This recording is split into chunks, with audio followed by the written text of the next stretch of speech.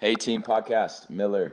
We love you guys. We are so honored that you tune in and week out and listen to our podcast this week. Got a doozy for you. Maturing in the Lord, maturing in the Holy Spirit, our ability to discern and be sensitive to the Holy Spirit is how we mature as believers. I'll lay that out biblically, but we look at Luke 2 and the story of Mary and Joseph leaving Jesus in Jerusalem. They got a day's journey away from Jerusalem and did not realize their son was with them. They did not earnestly guard the one that they had been entrusted with. May we earnestly guard that which has been deposited and entrusted to us. I'll give you some key revelations that have helped me mature in this and remove obstacles from grieving Holy Spirit in my life, and I think it's going to bless you. So buckle up, let's go. Thanks for tuning in. Love you.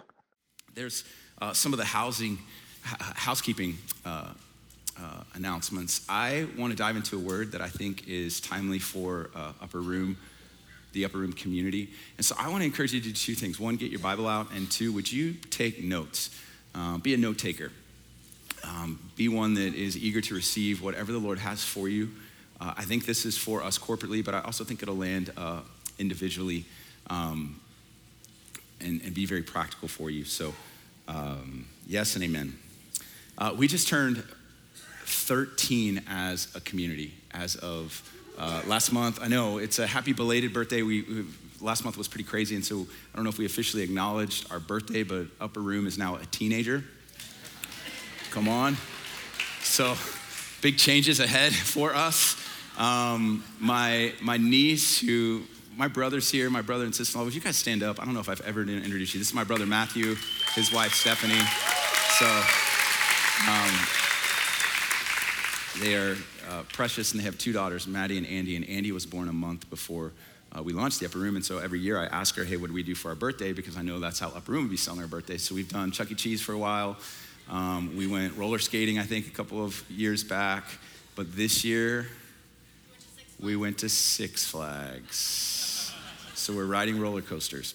I know. So, but it's in regards to, I think, us aging and maturing that I want to share this word for us, because we are in a massive transition as a community. Over the next 12 months, we are moving to the Design District, which is just south of town. We have between a $15 million-ish project that has launched. They are moving quickly on it. It is awesome to see.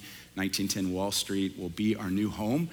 And it is going to be, I think, unique in a number of ways. One, we're moving into a much poorer demographic. There is a lot of needs, more needs than in the Design District. It's very transient. There's lots of street people that are present. In fact, our team is leaving Bibles and presents and gifts to those that are now making their homes outside of our church.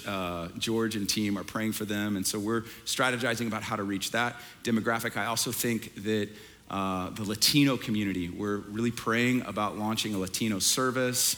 We have a prayer set right now on Tuesdays that's reaching the Latino Hispanic community, and I really sense God calling us to steward this mandate to reach Latinos in our city. And then I also think the African American community is just south of our new campus. And so I think our church is about to become extremely, not that we're not diverse today, but I think we're gonna be more diverse than we are today.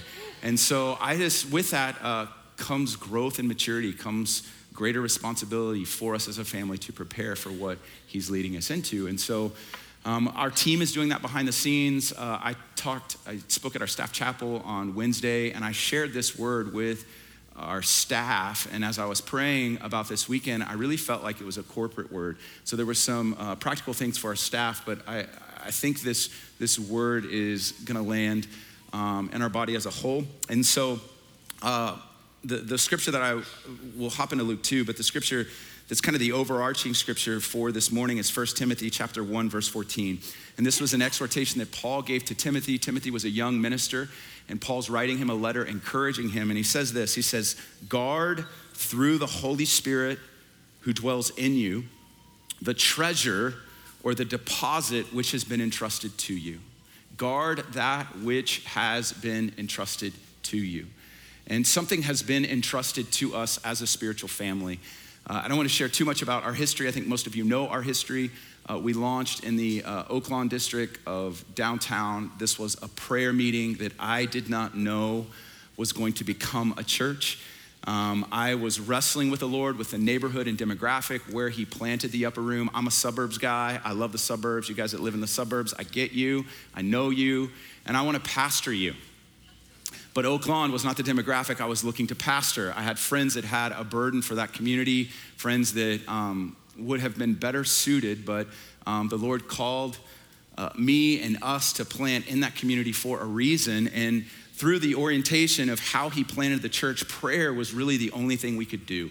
And so we developed a prayer culture, a worship culture, hosting God's presence. And through that, I believe the Lord entrusted us with something. And I was just at a conference with a couple of thousand pastors, able to tell our story and some of the revelations that have made our community. And I'm realizing that the Lord is using us to supply to the body of Christ a nutrient that was deficient in her. Amen. If you think about you go to the doctor, 2 years ago I went and he was like, hey, your body needs more vitamin B. And so I started taking this vitamin B supplement to compensate for where my body was deficient. And I think there's seasons in the body of Christ where the Lord raises up a church or a movement to accentuate a truth that he's trying to get into his body. And I think through the upper room and other communities, but through the upper room, this idea of ministering to the Lord, this idea of hosting God's presence, this Psalms 132 vow, there's a number of ways that we've communicated it, but I think the Lord highlighted it in order to put this into his people. And I hear leaders, more and more and more leaders talking about ministering to the Lord. I did not hear this phrase much 5 years ago, but it's making its way into, I think, mainstream, and this idea of us loving him, ministering him. And I think this is something that he's entrusted to us corporately. And Paul is exhorting Timothy, hey, you need to guard that which has been entrusted to you. You need to be aware of what it is. R.T. Kendall wrote a book called Sensitivity of the Holy Spirit.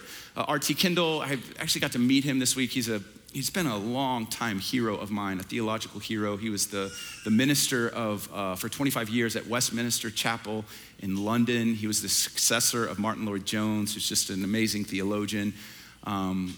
Anyways, he wrote this book, Sensitivity of the Holy Spirit, and he says that the treasure that was deposited to Timothy was the anointing that God specifically gave Timothy.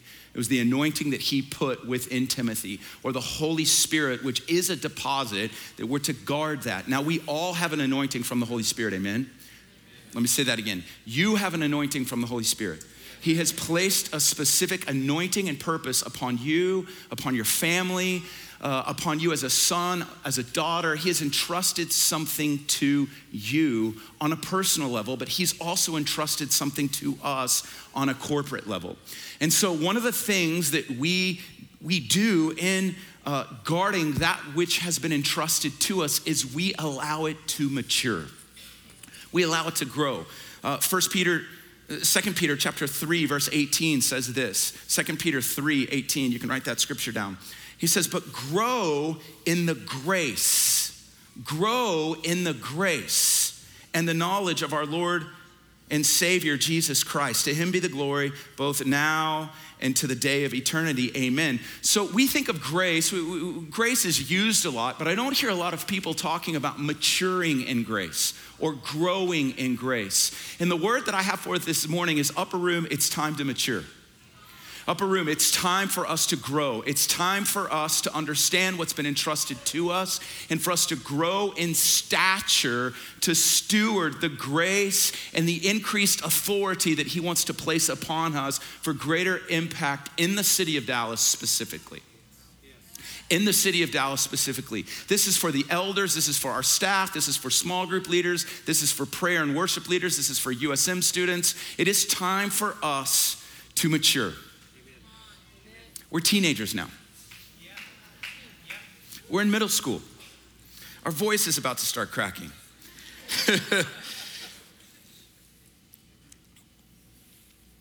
We don't oftentimes talk about grace in this way, talk about the anointing in this way. But I want to use a story, one that you're familiar with, that you may not have seen in this lens, to unpack this truth. But my concern is that if we don't continue to mature, that we could lose what he's entrusted to us. That we could live remembering the glory days that were intended to push us deeper into the glory, because God takes us from glory to glory. He takes us from faith to faith. He takes us from hope to hope. And as cool as Upper Room is, it's not that cool. As impressed as some are, I don't think the Lord is that impressed because of where he's taking us and because of the journey that we're on. And I think as we're faithful with a little, he gives us more. And so Billy Graham had this quote. He said, "My greatest fear is that God would remove his hand from me." This is the Billy Graham who preached in stadiums. His greatest fear is that that which has been entrusted to him might be taken away from him. Bill Johnson, when talking about, if you don't know Bill is the senior pastor of Bethel Church in Redding, California, and they had this manifestation probably about 10 years ago. A manifestation happened in their assembly. You can go on YouTube and see it. And I've since talked to Jeremy Riddle, who was leading worship at the time, and some other friends that were in the room when this happened. But the Shekinah glory of God showed up in the room. In the corner, there was a glory cloud. It had like glitter and gold, and God manifested himself in such a tangible way. And he did it for several days. And it wasn't something they manipulated. Bill was like, I don't know why he came to worship. The manifestation would be equally as ignorant as to ignore it. And so they acknowledged this manifestation of God's glory in their midst. But he said the most tormenting thing is when the glory departed, when that manifestation left. He said it was so tormenting because it was as if the Lord was so near, and there was this ache in his heart to dwell that near and that close to the Lord. And so I think about, again, what has been entrusted, guarding the anointing that is upon us, that is in us. And so I want to look at Luke chapter 2, starting in verse 41, as a backdrop, as a narrative to look at stewarding that which has been entrusted to us. Luke 2:41. Now, Jesus' parents went to Jerusalem every year at the feast of Passover. And when he had become 12, they went up there according to the custom of the feast. Now, this detail is important because when Jewish boys turn 12, they have their bar mitzvahs.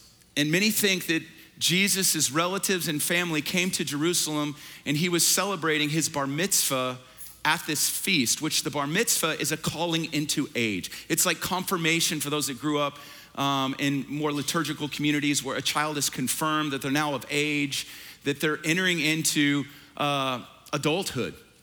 They're maturing from a boy into a young man. And this would have taken place, most believe, here at the age of 12. So here's what was happening. Jesus was maturing. I want you to see that. The anointing was upon Jesus' life, was maturing. And at the end of this story, we see that Jesus kept increasing in wisdom and stature, both in the grace or the favor with God and man. So the story's ending there, but I want you to see that Jesus is maturing. Does everyone see that? So even Jesus had to mature. Even Jesus had to grow in stature. And so verse 43, as they were returning, so after the feast and spending the full number of days, the boy Jesus stayed behind in Jerusalem. But his parents were unaware of it.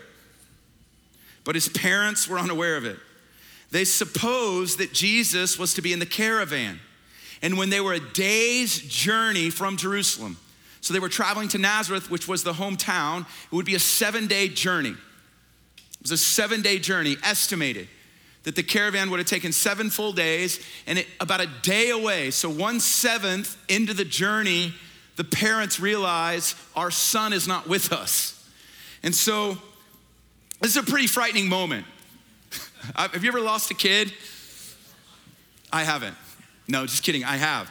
And it was about a minute or two, but it felt like an eternity just trying to find. We were in Mexico, and it was a dangerous fearful moment. I don't know if I prayed like that, but I can only imagine parents unaware of it, can't find him.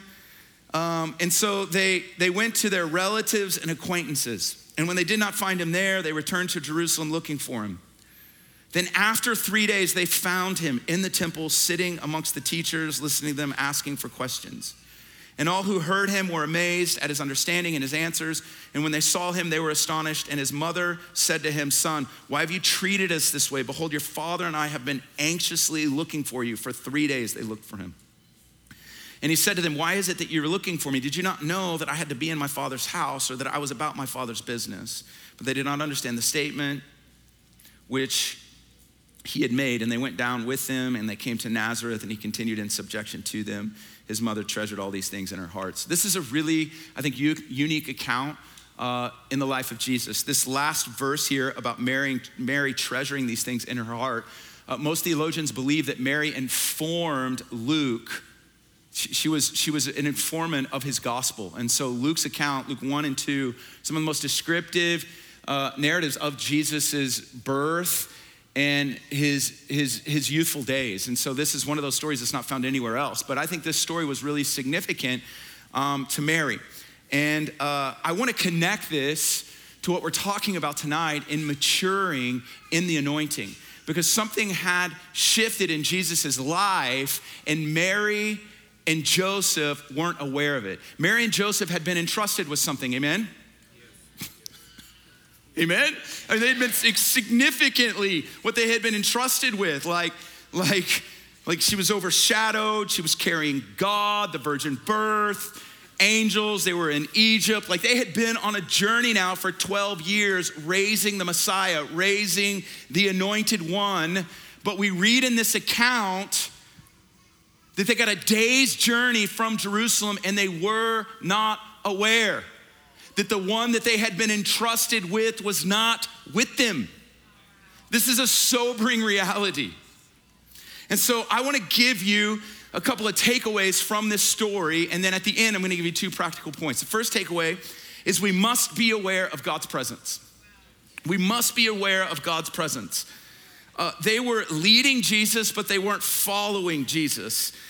Jesus had been entrusted to them, but they weren't aware of him. Luke 2:43, I think this is Mary's commentary. The boy Jesus stayed behind in Jerusalem, but his parents were not aware of it.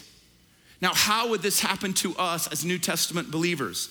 Well, I want to correlate Mary and Joseph not being aware of Jesus in their midst to Ephesians chapter 4, verse 30.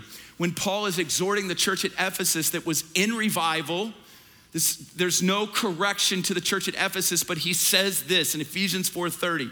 He says, "Do not grieve the Holy Spirit." Do not grieve the Holy Spirit. Did you know that you as a believer, one who's been entrusted with the Holy Spirit, can grieve the one who lives inside of you? The Holy Spirit has made himself vulnerable to you. The Holy Spirit is a person. The Holy Spirit has thoughts, he has feelings, he has emotions, he has desires. And the Holy Spirit is a sensitive spirit. He's not sensitive or vulnerable because he's weak. He's sensitive and vulnerable because it's his nature. It's who he is. And God has entrusted you to be the temple of him. And Paul says, don't grieve the Holy Spirit. And so obedience, as we mature in the Lord, is us growing in our sensitivity to the one that lives in us. I used to think obedience, and maturity, was no longer looking at things I shouldn't look at, or no longer drinking things I shouldn't drink, or no longer hanging out where I shouldn't hang out. It was based on what I was doing and not doing. That was maturity. But as we mature in the Lord, the mark of maturity is your awareness of the Holy Spirit and his promptings and directives. And maturity in the Holy Spirit, I believe, is the litmus for sanctification or growing in holiness. Now, to the degree that you respond and are aware of the Holy Spirit, is to the degree that you can mature. And what I mean by that, as soon as you grieve the Holy Spirit and stop listening to the Holy Spirit, you are capped spiritually in your growth. Oh, you may grow in your head knowledge of the Lord. You may grow in your understanding of theology and your hot sports opinions about the church, and you may have blogs and YouTube channels, and you may grow in knowledge that puffs up. But I believe the litmus for spiritual maturity is your ability to discern, respond to the conviction, prompting, and guidance of the Holy Spirit. So I know some people that there was a moment in time, an offense set in their heart, and the Holy Spirit said, this is the day that you need to deal with what just happened. In that account, Ephesians 4, he says, don't be grieved. It's the same chapter where he says, be angry, but don't let the sun go down on your anger. Meaning things will happen to you that make you angry, but your ability to submit it in that day and follow the leadership of the Holy Spirit will determine your spiritual growth. Because I know some people, because of the day of anger, now have a decade plus of bitterness that is set in their heart because they did not respond to the Lord. So they're stunted. Their growth is stunted spiritually. And so it's like, does it take you a year to respond to the prompting of the Holy Spirit? Does it take you months? Does it take you weeks? Does it take you days? I think the mature in the room respond in seconds because they're aware of the one that's in them. So here's point number 2. So we must be aware of the one who's with us and in us. Point number 2 is we must learn to adjust to Jesus. We must learn to adjust to the Holy Spirit. We should not expect Jesus and the Holy Spirit to adjust to us. Let me say that again. We must learn to adjust to Jesus. We should not expect Jesus to adjust to us. The Holy Spirit has a destination in mind. The Holy Spirit is your guide. The Holy Spirit leads you into truth. The Holy Spirit is the Lord of your life. And if you get off on the directives and the path that he has for you, he will not change that destination.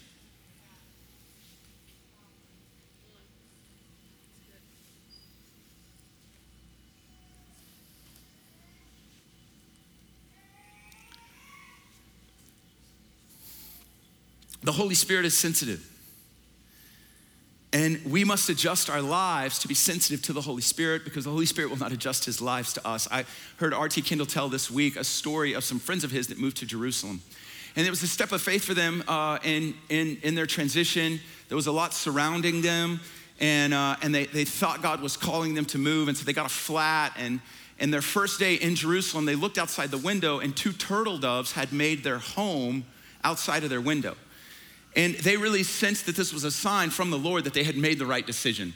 And so they lived in this home and in the early days, and they were very aware of these 2 turtle doves that had made their home outside of their home.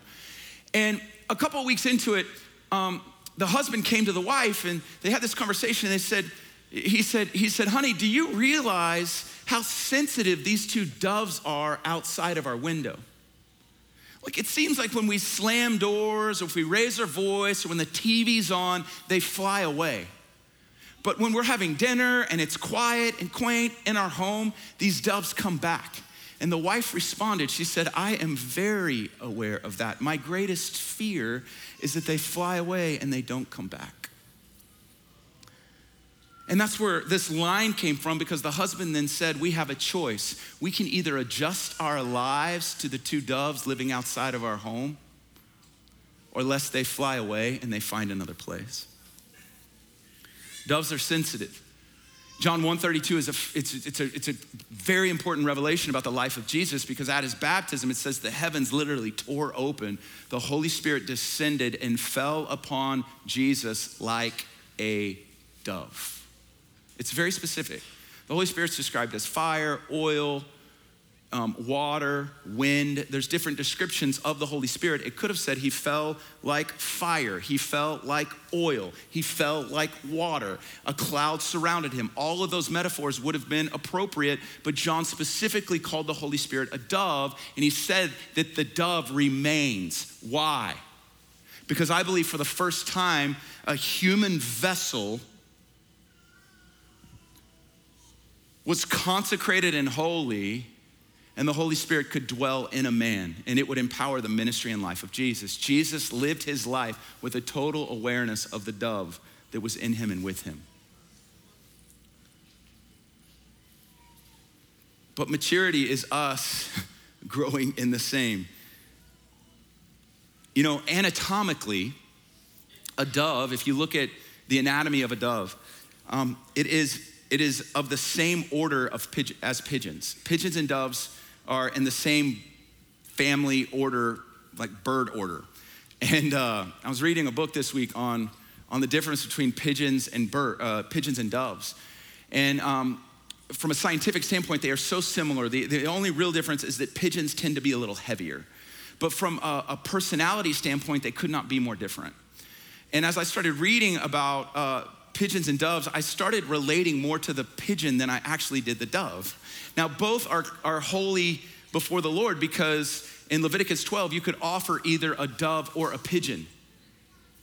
And I feel like we have similar options in following the Lord. We can have a pigeon's response or a dove's response. Now, let me tell you about what I mean. Here's the difference. Doves can't stand noise. Doves can't stand loud places. Now, pigeons, you find them in urban, downtown, loud cities. Like New York City, I remember one time I was there, Times Square, and there were pigeons outside of our window, just so loud and annoying. Doves are afraid of humans. You know who aren't afraid of humans are pigeons. Pigeons are not. Doves are not territorial. Pigeons, not only are they territorial, meaning they mark their space, but pigeons will actually bully one another to prove that it's their territory and not someone else. Doves cannot be trained or domesticated. You can't train a dove. A pigeon, the guy writing the story, he said that if he had the time and resources, he could build a red birdhouse and put it at the center of Central Park, and he could train pigeons to make that red bird cage their home, that they would fly to and from that bird's cage, but he could train them and domesticate them in the center of New York City to make it their home.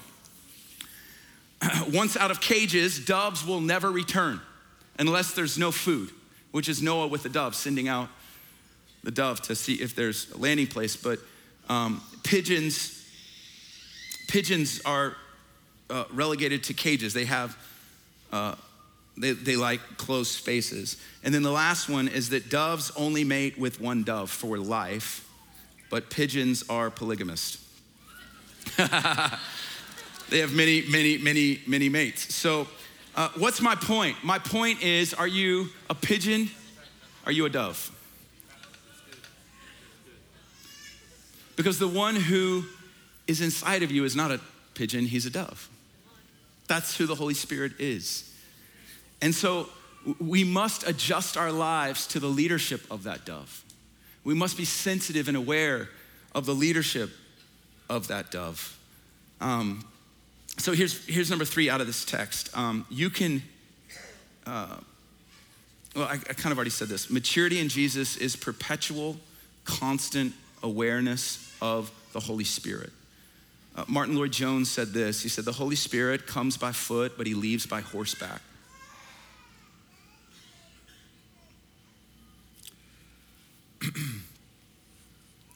And I want to encourage us in this. It's something I've been reflecting upon, and I think I may have heard this from Bill. I can't remember when I heard it, but I've been meditating on this for some time. And it's the principles that we learn in Scripture, the truths that we learn in Scripture, the truths that we apply to our life, they're unto the person of God. Meaning, here's what I mean. Like, not tithing grieves the Holy Spirit. Tithing is a principle. Now, it's not about tithing. It's not about the principle of tithing. What I've discovered, and in these principles that I find in Scripture, when I apply them to my life, inside the word principle is the word prince. And so oftentimes the Lord gives us principles to be obedient, to submit and surrender our lives to, but that obedience and those principles are unto the one that's inside the principle, and it's the prince inside the principle. So like for me, when I tithe, and this is why I'm so passionate about young people tithing, is tithing was a gateway. Tithing was a door. With my resources, I came to the door and I began tithing, and I went through that threshold of obedience, and on the other side of that, I discovered God as a provider. So with the provision that he gave me being obedient to the principle of tithing, me adjusting my life to the lordship of the Spirit, it opened a door that wasn't necessarily about me being obedient, but it led me to a revelation of the Lord and a nearness of the Lord that I could not previously have had unless I applied the principle. The principle's unto the prince. The principles unto the presence, and us adjusting our lives to the leadership and lordship of the Spirit is us being intimate and connected to the one that's leading us. It's not about do this, do that. It's about knowing him. And it's so crucial that we don't take this teaching and turn it into a law of like, God, I've got to do more. This isn't about doing more. This is about receiving more. This is about being yielded more. This is about being aware more of who? The one that lives in you and the one that's with you. Jesus said, this is the helper that I'm sending. He could not wait to go ask the Father to send this one. And maturing for us as a community is being aware of that. So here's what happened once Mary and Joseph were a day's journey from their son, which again, I can't imagine how fast Joseph ran. He's like, oh my God, we've lost God. It's like, I bet he was like, have you found him? Have you found him? Have you found him? No, and he just starts booking it back to Jerusalem. You know what this is? This is repentance.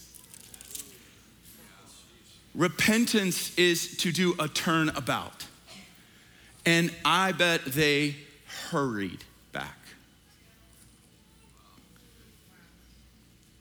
And another interesting detail is it took 1 day to lose him, but in the text it says it took 3 days to find him. Woo. What's the point? It's easier to lose him than it is to find him. I'm gonna give you some practical ways to find him if you lost him. But this is why the Bible says today, if you hear his voice, don't what? Harden your heart. Because the process of getting back to Jerusalem, it takes a submitted will, a yielded heart, yielded strength. I'm putting aside my schedule. Well, I need to be in Nazareth in 7 days. No, everything was disrupted. Everything was unto them finding the Son. So where do they go? Here's a key. They went back to the place that they left him. They went back to the temple. And I love that when they got there, Jesus was like shocked they didn't know what he was doing. Like, did you not know that I would be about my Father's business? It's the beauty of the Lord is he can continue his work with or without us.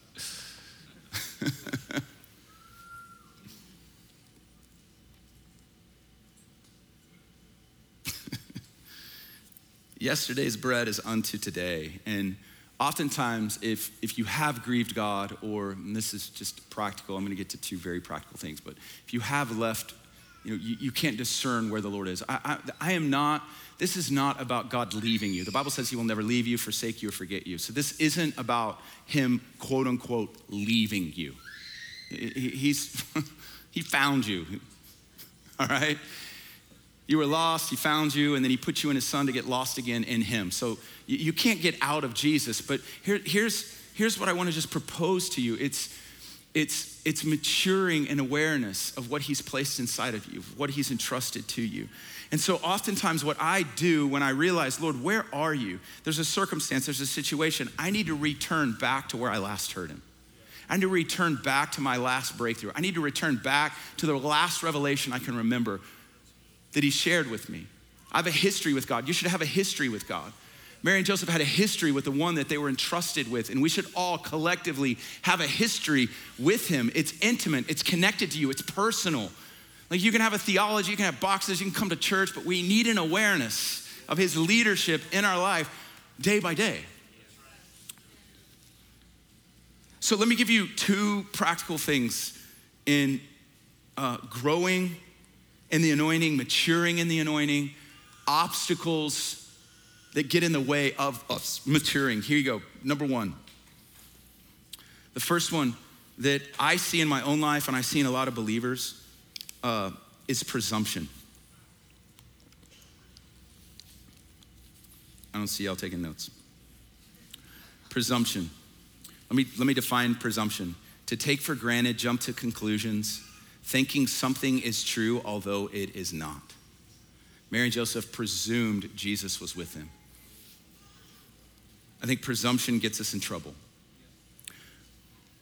I think sometimes we mistake presumption for faith. Jesus presumed nothing. John 5:19 proves that. John 5:19 says this, therefore Jesus answered and was saying to them, truly, truly, I say to you, the Son can do nothing of himself unless it's something he sees the Father doing. For whatever the Father does, these things the Son does in the same way. Jesus' self-admission is he can do nothing of himself. He can do nothing of himself. He was daily dependent upon his Father. Now, there's some areas that I want to look at presumption, how presumption shows up. So these are subcategories of presumption. One of the areas of presumption is in the place of ministry, and this is for Upper Room, our community. Sometimes I get concerned about what God has entrusted to us as a family, and that we could fall into presumption around the ministry that we're operating in. Upper Room in some sorts, and many of you are visiting probably I met some guys from the Northwest today, and I'm so grateful for the way, again, Upper Room has encouraged the body of Christ, but in some sense, it can be like a charismatic Disneyland. Like people are coming in from afar to worship and experience what they see on YouTube. And my concern for us is that we could develop an expression of ministry. We could develop a style of ministry. We could develop this culture of ministry and presume it's the Lord because it was yesterday, but it's not today. We could presume that the zeal of man and the excitement of man and these choruses and songs and sermons that worked yesterday are gonna work today.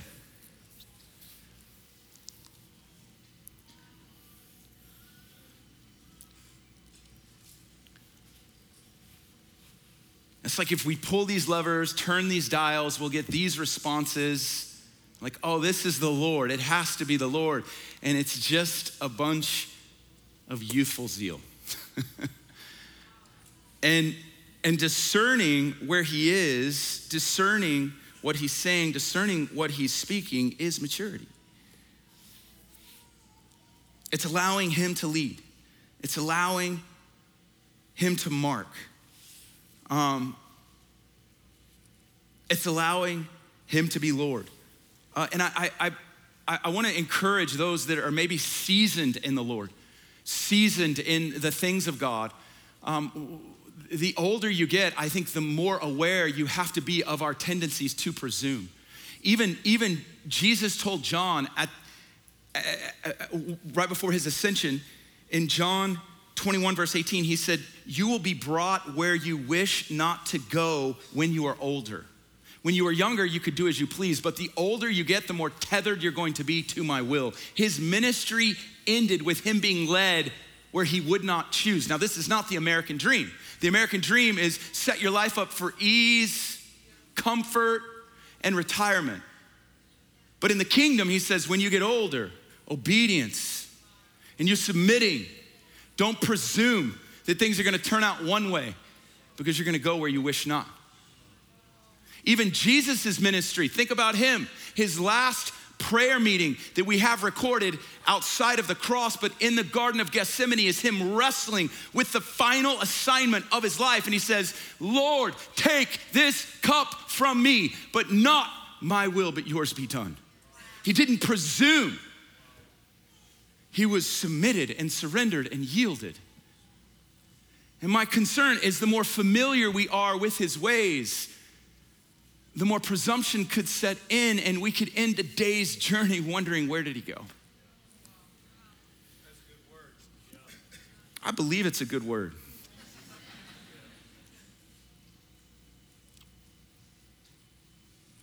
It's a tender word.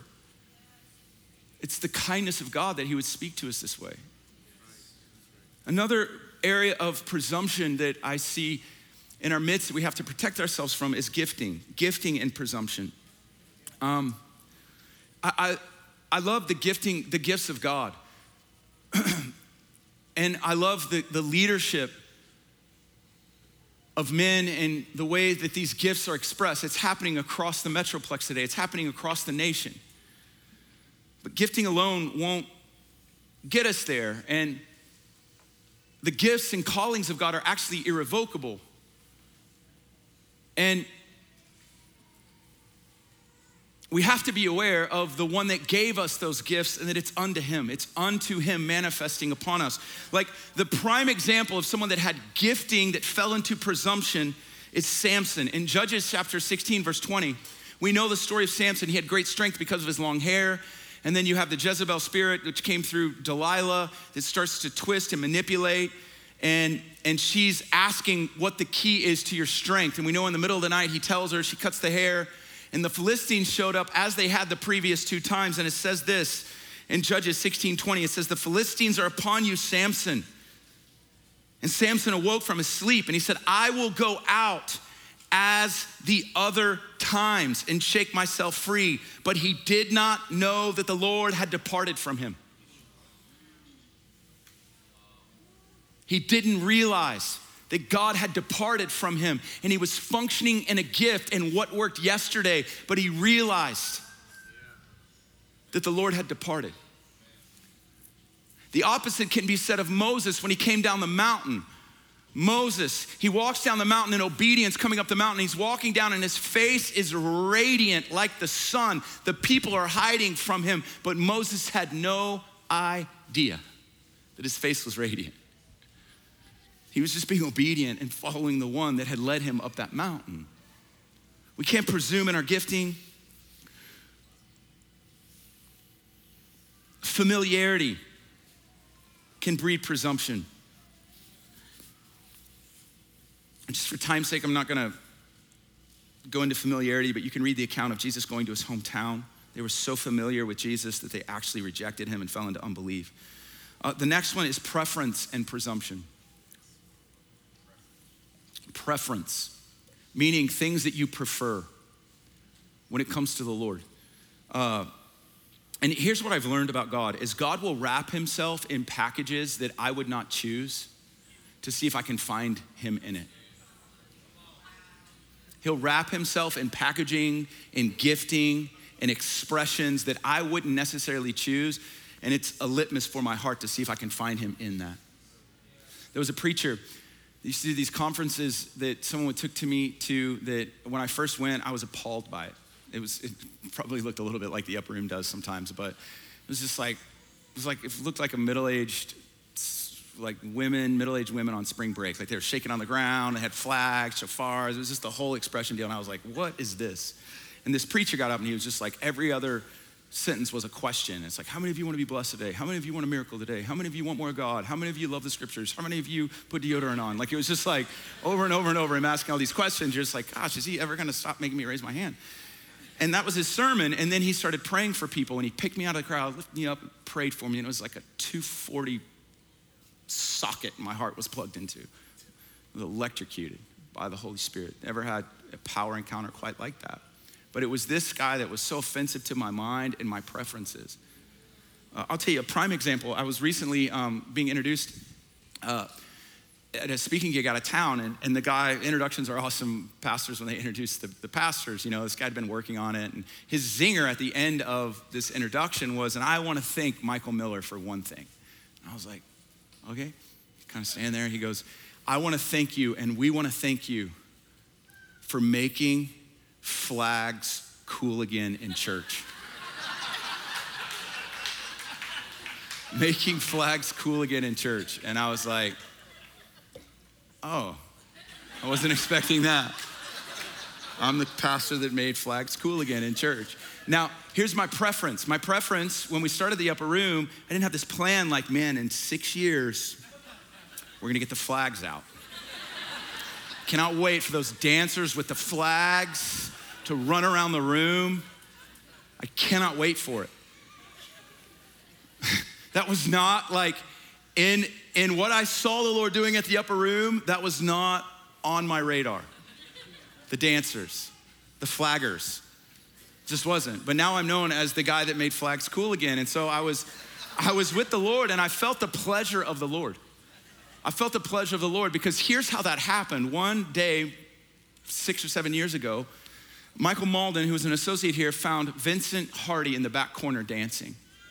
And Michael acknowledged the anointing on his life as a dancer. He felt like the Lord was using him. And he said, hey, would you get up front and would you dance? Because I think it's for the community. And he gets up and he dances. And over time, I get to develop a relationship with Vincent, hear about his passion for dance. He was a professional dancer, got baptized in the Holy Spirit, realized this was a gift from God, started Zion Dance Company. All these dancers have moved in. And now we've all been blessed by dancers and flags, amen? How many of you kind of the Lord's renewed your mind around flagging and dancing? Okay, I am at the front of that. I'm at the front of that. I was recently in Kona, Hawaii, and I was with my family on the YWAM base. We were about to equip these DTS students sent to the nation. I opened my door, God is my witness, and Vincent Hardy's outside my door in Kona, Hawaii. I'm like, Vincent, what are you doing? He goes, oh, they brought me up here to train the base on flagging and dancing. And I felt the pleasure of God like Michael, because you got over your preferences and what you thought things should look like, and you empowered this gift. Look at now my leadership through him. And I think sometimes we put God in such a box that's called our preference that we can't find him outside of our boxes. He will offend your mind to reveal your heart, to renew your mind, to transform you into him. Jesus, the anointing isn't to bless you. The anointing is to transform you. And that will take a death in order to produce life. But on the other side of that death is a life that you didn't know you needed, but now it's all you desire. You single people in this room, you need to get over your preferences. You've got this portfolio for what they should look like, and you haven't really looked in the mirror and done your own portfolio. Like, you gotta measure this out a little bit. I don't mean to step on your toes, but this is actually a freeing word. Like, what's my point? Listen to the Holy Spirit. Allow him to guide you, allow him to lead you, allow him to direct you. They may not fit the profile that you had in your head, but the Lord's desires and his will, my life is evidence of that. I won't get into dating and marriage advice, but sometimes our preferences hinder us. You'd be a little narcissistic there. All right, the next one. The next one is, this is how I talk on Sunday nights. You kind of getting a little gist of that. The next one, so presumption's number one, and then the second obstacle is preoccupation. Preoccupation. We get preoccupied. So we presume things about the Lord, and then we get so preoccupied that we miss him in the moments. Preoccupation. We're not aware, we're not present, we're not willing, our will is not yielded. From our routines, our rhythms, our regimens, we need to live with a daily yielded will. Initial obedience. Initial obedience. When you hear the voice, you will respond. I was recently meeting with a friend of mine who, he's unique. His relationship with God, I esteem it. He's very well respected God's using him in powerful, powerful ways. And we were talking about this subject, and I said, man, you do this better than anyone I know, a daily, active response to the voice of the Lord. And he told me this in humility. He goes, I don't tell many people this, but because we're talking about this subject, I want to tell you. And so I'm telling now thousands of people. But I won't use his name, so you don't know who he is. But he said this, he said, Michael, I have chosen, since 2021, my desire has been to daily respond to the voice of the Lord. And since that time, since the spring of 2021, so over 2 years, he said, every single day, God has led me to share the gospel with someone.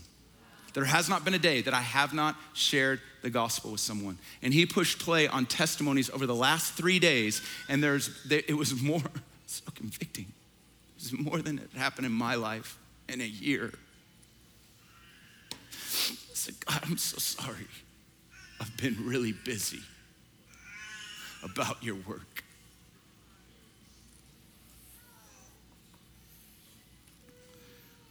He said, this is the Achilles heel, not being present and willing in the moment. He looked at me when we were having coffee. He goes, I know you think I'm here with you having coffee, but I'm actually somewhere else. He was aware of every person that walked by. His antenna was just up. It's one of the most mature men of God I've been around. I was recently on a plane ride coming back from this conference that I did, and it was an awesome conference. Like, there were thousands of pastors, and it was just this glorious deal. And I was getting on my plane, and I was sitting down, and I put my headphones on, and I was gonna watch a movie. Just kind of like really smiling and thanking the Lord for what he did. And then this woman sat down, and she started talking.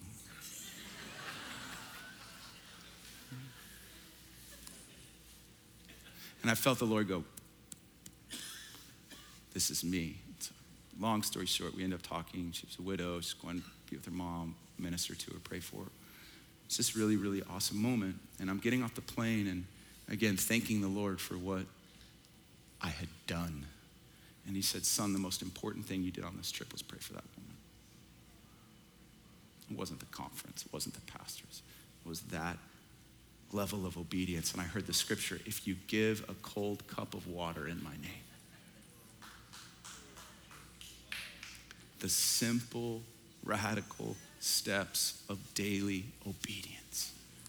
That's maturity. Obedience is the key. I think of Ananias Ananias in Acts chapter 9, when the Lord comes to him and he's like, psst, I got an assignment for you. He's like, okay, God, what is it? Saul, he's on Straight Street. You need to go pray for him. The dude that's been killing all my friends, that guy goes and prays for Paul. I can only think of the reward he has in heaven because of that day of obedience that unlocked now 2/3 of the New Testament written by Paul. Joshua David, who lives in India, you guys know Joshua, he runs Upper Room India. He's just a hero of mine, but his dad was an apostolic church planter in India. Just these guys are unique over there, what God's done through these men of God in India. And Joshua has this story that so lines up with what we're talking about tonight. I'm gonna move into ministry. If you guys can come up. I texted him, I said, hey, was this story true about your dad? And he said, yes. He said, let me type it out for you. And so this is what his dad did. In the early 1980s, Joshua's dad was traveling to Calcutta from Nagpur, so it's on a train. Got to go through some really rural areas. And it was nighttime, and the train stopped in the middle of the jungle.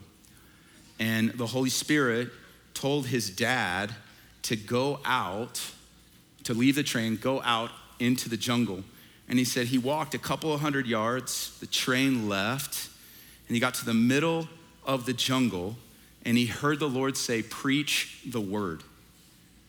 There was nothing around him but bushes, middle of the night. He could see nothing, knew no one was there. So he preaches the gospel loudly. And at the end of his gospel presentation, he gives an invitation. He prays a prayer. He says, amen. Never saw anyone. Didn't know anyone was there. Turns around, goes back to the train, goes on about his city. Many years later, his dad was invited to that area, Passion Week, to Beldai Baptist Church in Jamshedpur, India. And the dad hadn't been back to this region, so he shares his testimony about how the Lord led him to preach the gospel in the middle of the night when the train stopped for no reason, and he came back to the train. After hearing this testimony, the pastor who had invited Joshua's dad to minister started crying loudly. He got up next to his dad and told the whole church that the night his dad had gone into the jungle, he was hiding. Because that night he had committed murder and the police were chasing him, and he ran into the jungle thinking he would commit suicide by throwing himself on the train track. But suddenly that night a voice spoke to him preaching the glorious gospel, and he gave his life to Jesus. He then went to Bible college, and now he's pastoring the church that his dad is testifying to. That story. The pastor always prayed that God would make him meet the man who would preach the gospel to him that night. And here the man was. Hallelujah. What's my point this morning? Little simple acts of daily obedience. That's what we're called to. That's what we're called to mature into. Will we do awesome things for God? You're gonna do awesome things for God. Are you gonna live under his blessing and favor? You're gonna live under his blessing and favor. But it's these little acts of obedience that are so significant to him. And all it takes is a yielded will today, right now. Just a fresh yes, Lord. When you knock, my door's open. When you speak, I hear.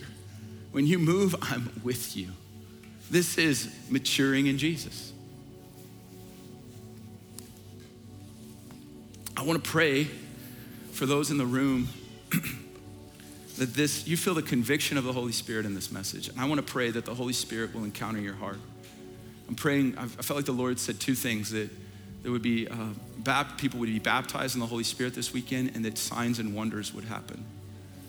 And last night, we saw a couple people begin to get baptized in the Spirit. I think about 6 got baptized in the Holy Ghost. Thanks. And then as people started encountering the Holy Spirit, there was a young man he's a son of actually a friend of mine who's a pastor in town. 2 months ago, he broke both his fibia and tibia. It was 1/8 of an inch from being a compound fracture. Both bones in his legs snapped because he fell out of a chair. He's been in a boot. He had a steel rod, nails put through his fibia to repair it. He hasn't been able to put weight on it. But when he woke up yesterday, the Lord told him, go to the upper room and I'm gonna heal your leg. So he showed up with a shoe on and not a boot. He sat right there next to where my brother is. And when the Holy Spirit started moving and people started getting baptized, I hear a screech. Everyone in the room heard a screech. And I see a young man running and he's screaming at the top of his lungs, God just healed my leg. God just healed my leg. God just healed my leg. God just healed my leg. Do you know why I think that happened yesterday? I think it's because God's really excited about this message. I think he's really excited about us awakening to, 1, the presence of his Spirit, but 2, the power of his Spirit. And so if you need that fresh baptism, I just want you to stand to your feet. I'm gonna ask just if you would come. I know they're about to put an announcement up if you need to go grab your kids, but parents, if you need a fresh dose of the Holy Ghost, let's pray for you really quickly. And let's ask the Holy Spirit to come. Empower him to come. In nearness, just present yourself before him. Say, Holy Spirit, I'm your temple. And just if there's an area in your life, where you've grieved the Holy Spirit, if there's an area in your life, if there's a relationship, if there's a circumstance, if there's something he's been asking you to do, right now, I just wanna see if you need to turn back and go to Jerusalem. Who needs to turn back? Just fresh obedience is a fresh measure of his presence. And so, Lord, here's our will, here's our desires. Lord, come and baptize us fresh and new in Jesus' name. Holy Ghost, come. Thank you, Holy Spirit. Come on, just ask him, you verbalize it. Say, Holy Spirit, here I am. Holy Spirit, I welcome you. Come. come, come.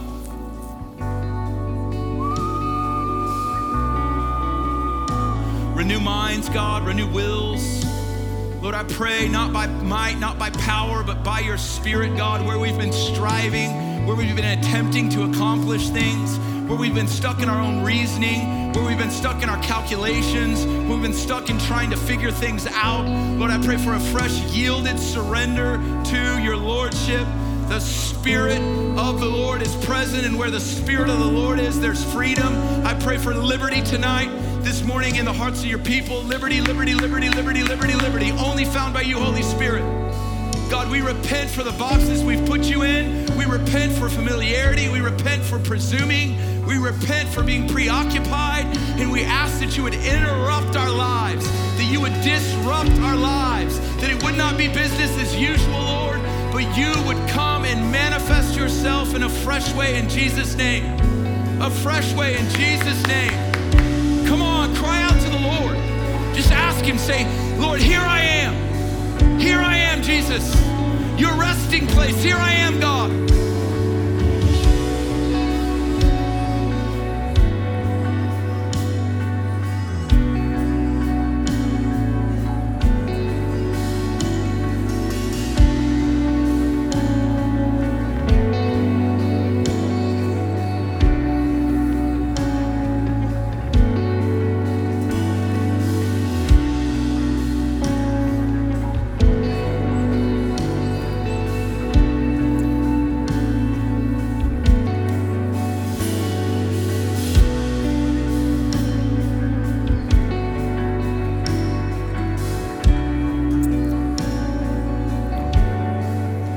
Thank you, Jesus. I'm going to invite our ministry team up.